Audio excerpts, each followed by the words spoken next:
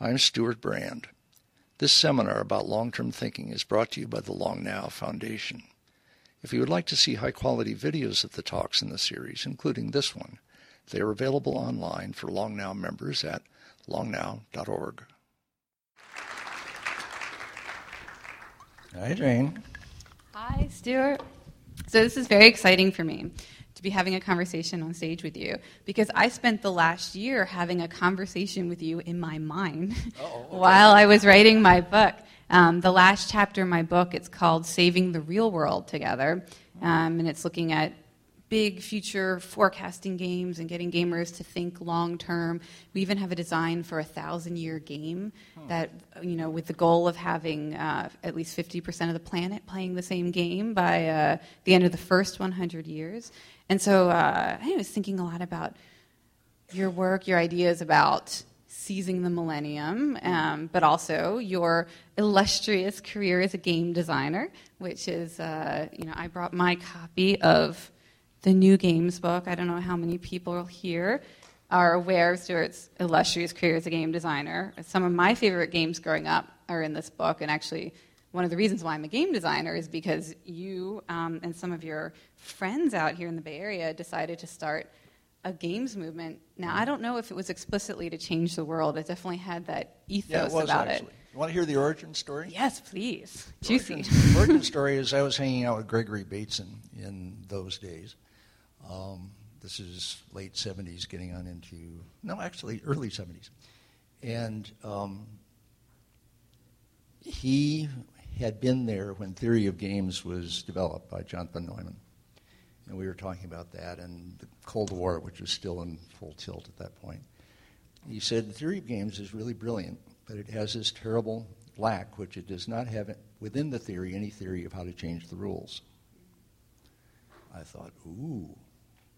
And I thought, when I was a kid, we were changing the rules of games all the time. So we'd play baseball out in the side lot next to the house I grew up in, and there really wasn't room for 3 bases, so we figured out how to play baseball with 2 bases.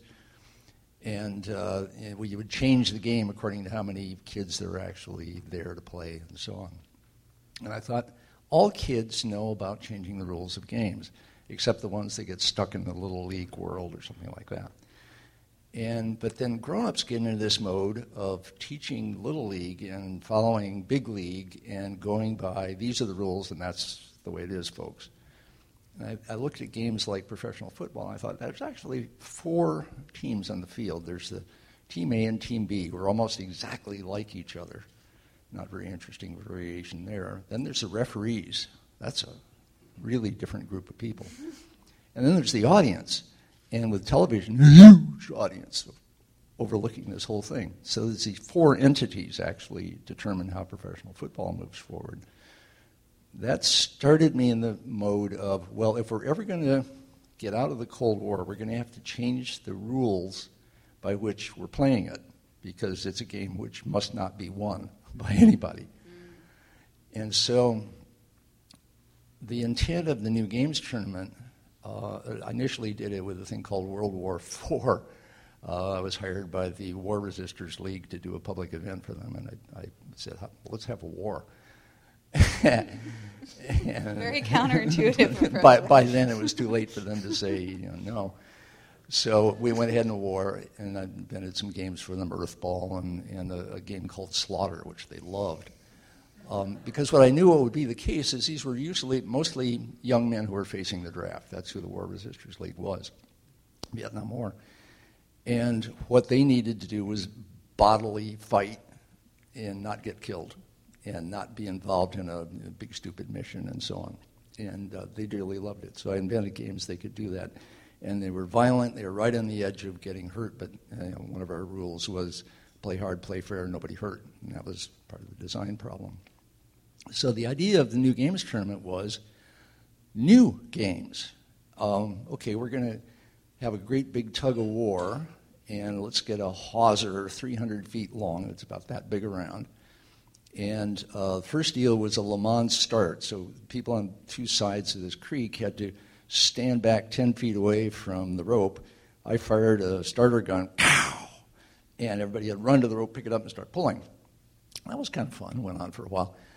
And one of the things I noticed is the onlookers would see the team they were closest to starting to lose, and then they would go join the rope.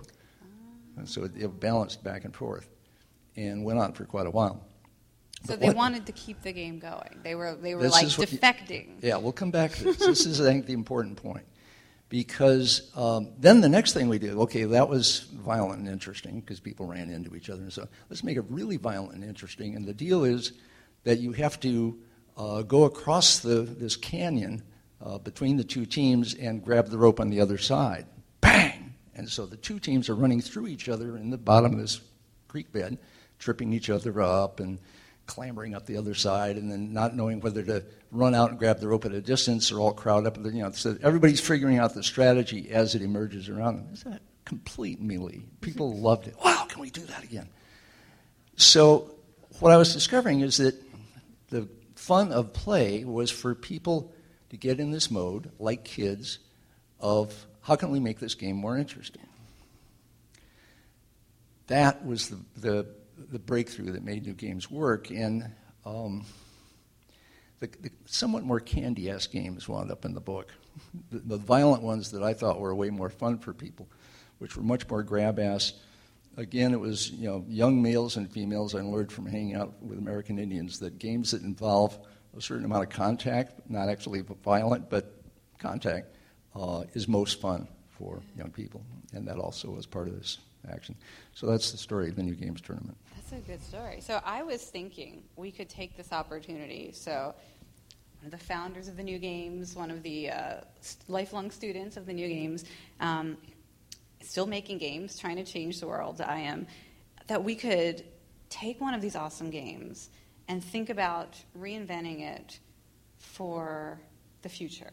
So I was thinking the earth ball game, right? So how many of you guys have played with an earth ball, right? A lot of people said that's a surprising number, actually. It's like 250 times the size of a volleyball. Is that about the right? I believe that was a reference that you guys. Yeah, an earth ball was a 6-foot-high push ball, as they were called, a cage ball. 6 feet high, wow. And my big breakthrough was to get a friend, Roy Seaburn, and it has a canvas to paint it like the earth. Yes. And then we had, get it to one end of the field or the other. Yeah, okay. So here's what I'm thinking. So I know that in the historic accounts of Earthball, apparently sometimes people would want to keep the game going so much rather than have one side win. They would switch sides. And the game, is it true that a game went longer than a day? Is that true?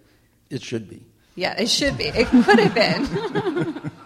That's the legend. That's the mythology. Day and night and day and night. Yeah, which I could believe because I know the kind of games that we make were totally based on that idea of the infinite game. Or finite games you play to win, infinite games you play to get as many people into the game as possible and to keep it going. You play to improve the game. And to make, the rules must change in order to make it better.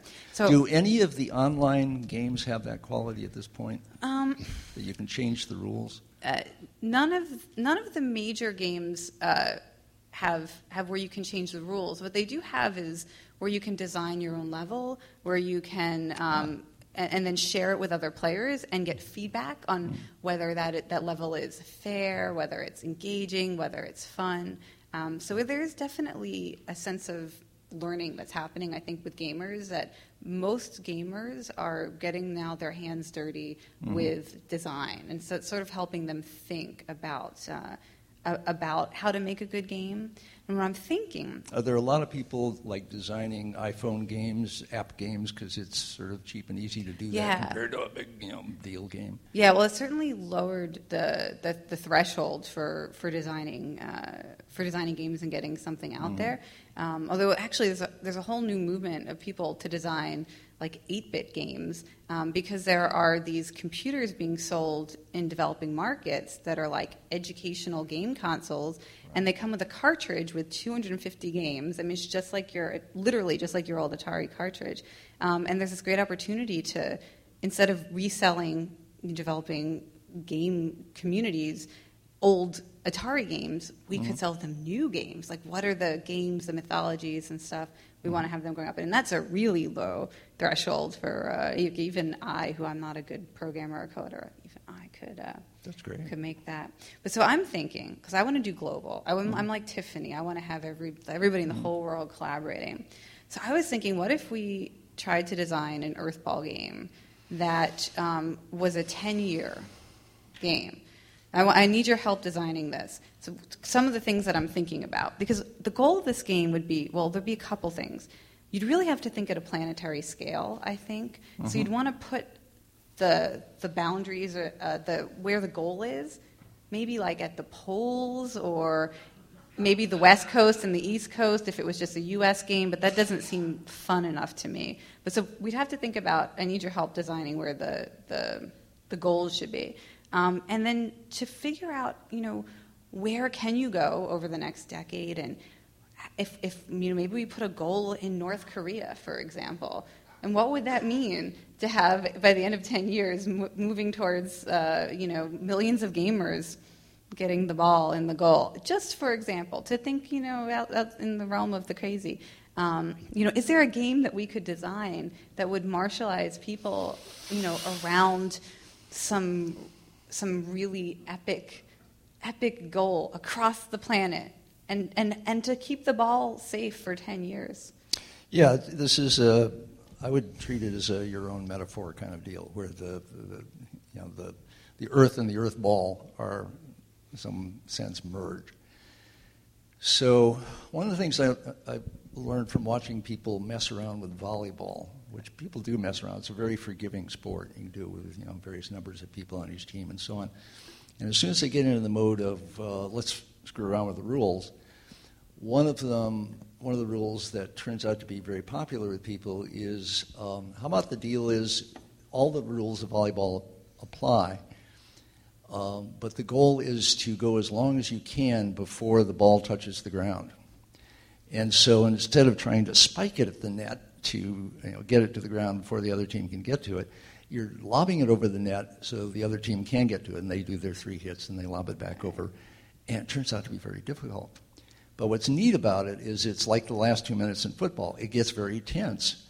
And you're screaming for somebody to commit their body to make the huge dive, to make the save, to keep the game going for everybody. Yeah.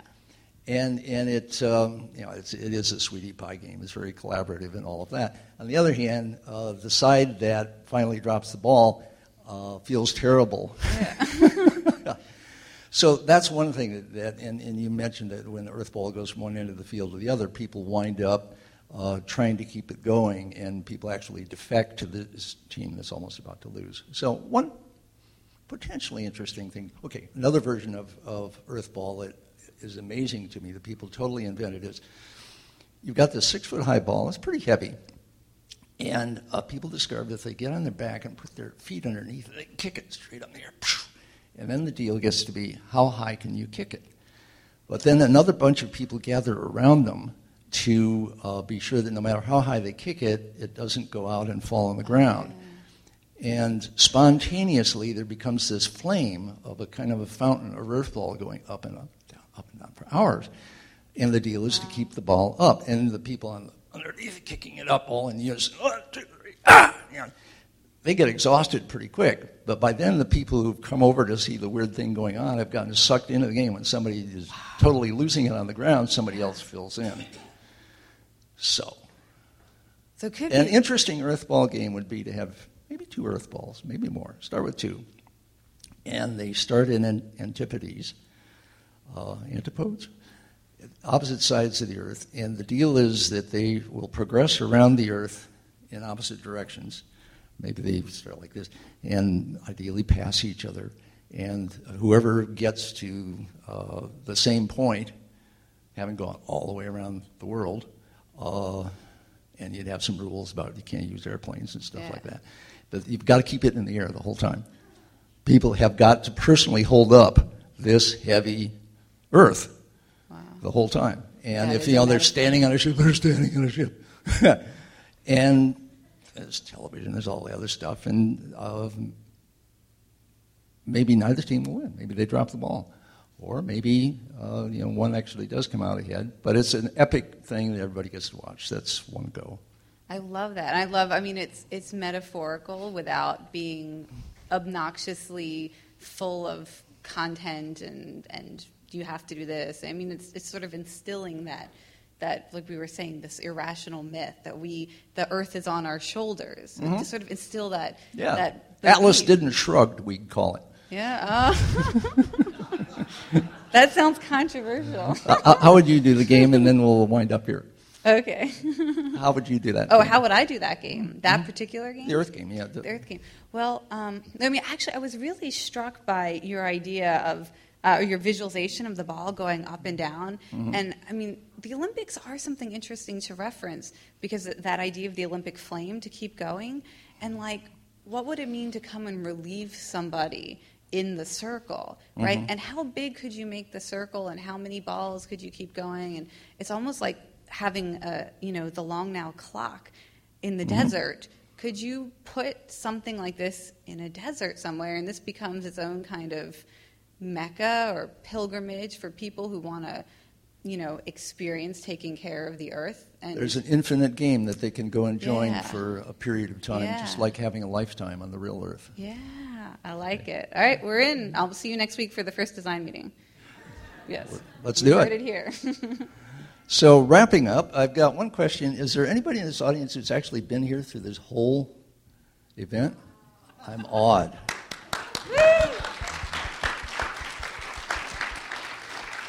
Just bear in mind, this is one tiny fragment of a long conversation, which we call civilization. It's been very interesting to have this little highly faceted fragment of it. I should be saying thanks to the Contemporary Jewish Museum for having us here. Thank you indeed.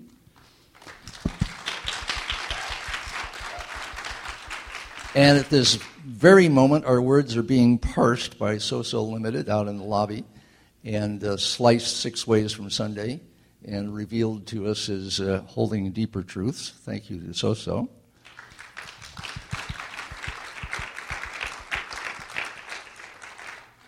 And I believe that Long Player has exactly 160 minutes left to play of the current set of the 1,000-year musical event that is going on across the street, and I recommend you have a taste if you haven't yet. It is a step out of the busyness of time that we've been talking about much tonight into this other frame of reference, and that's why we love it so much at Long Now. Thank you so long. Bye-bye.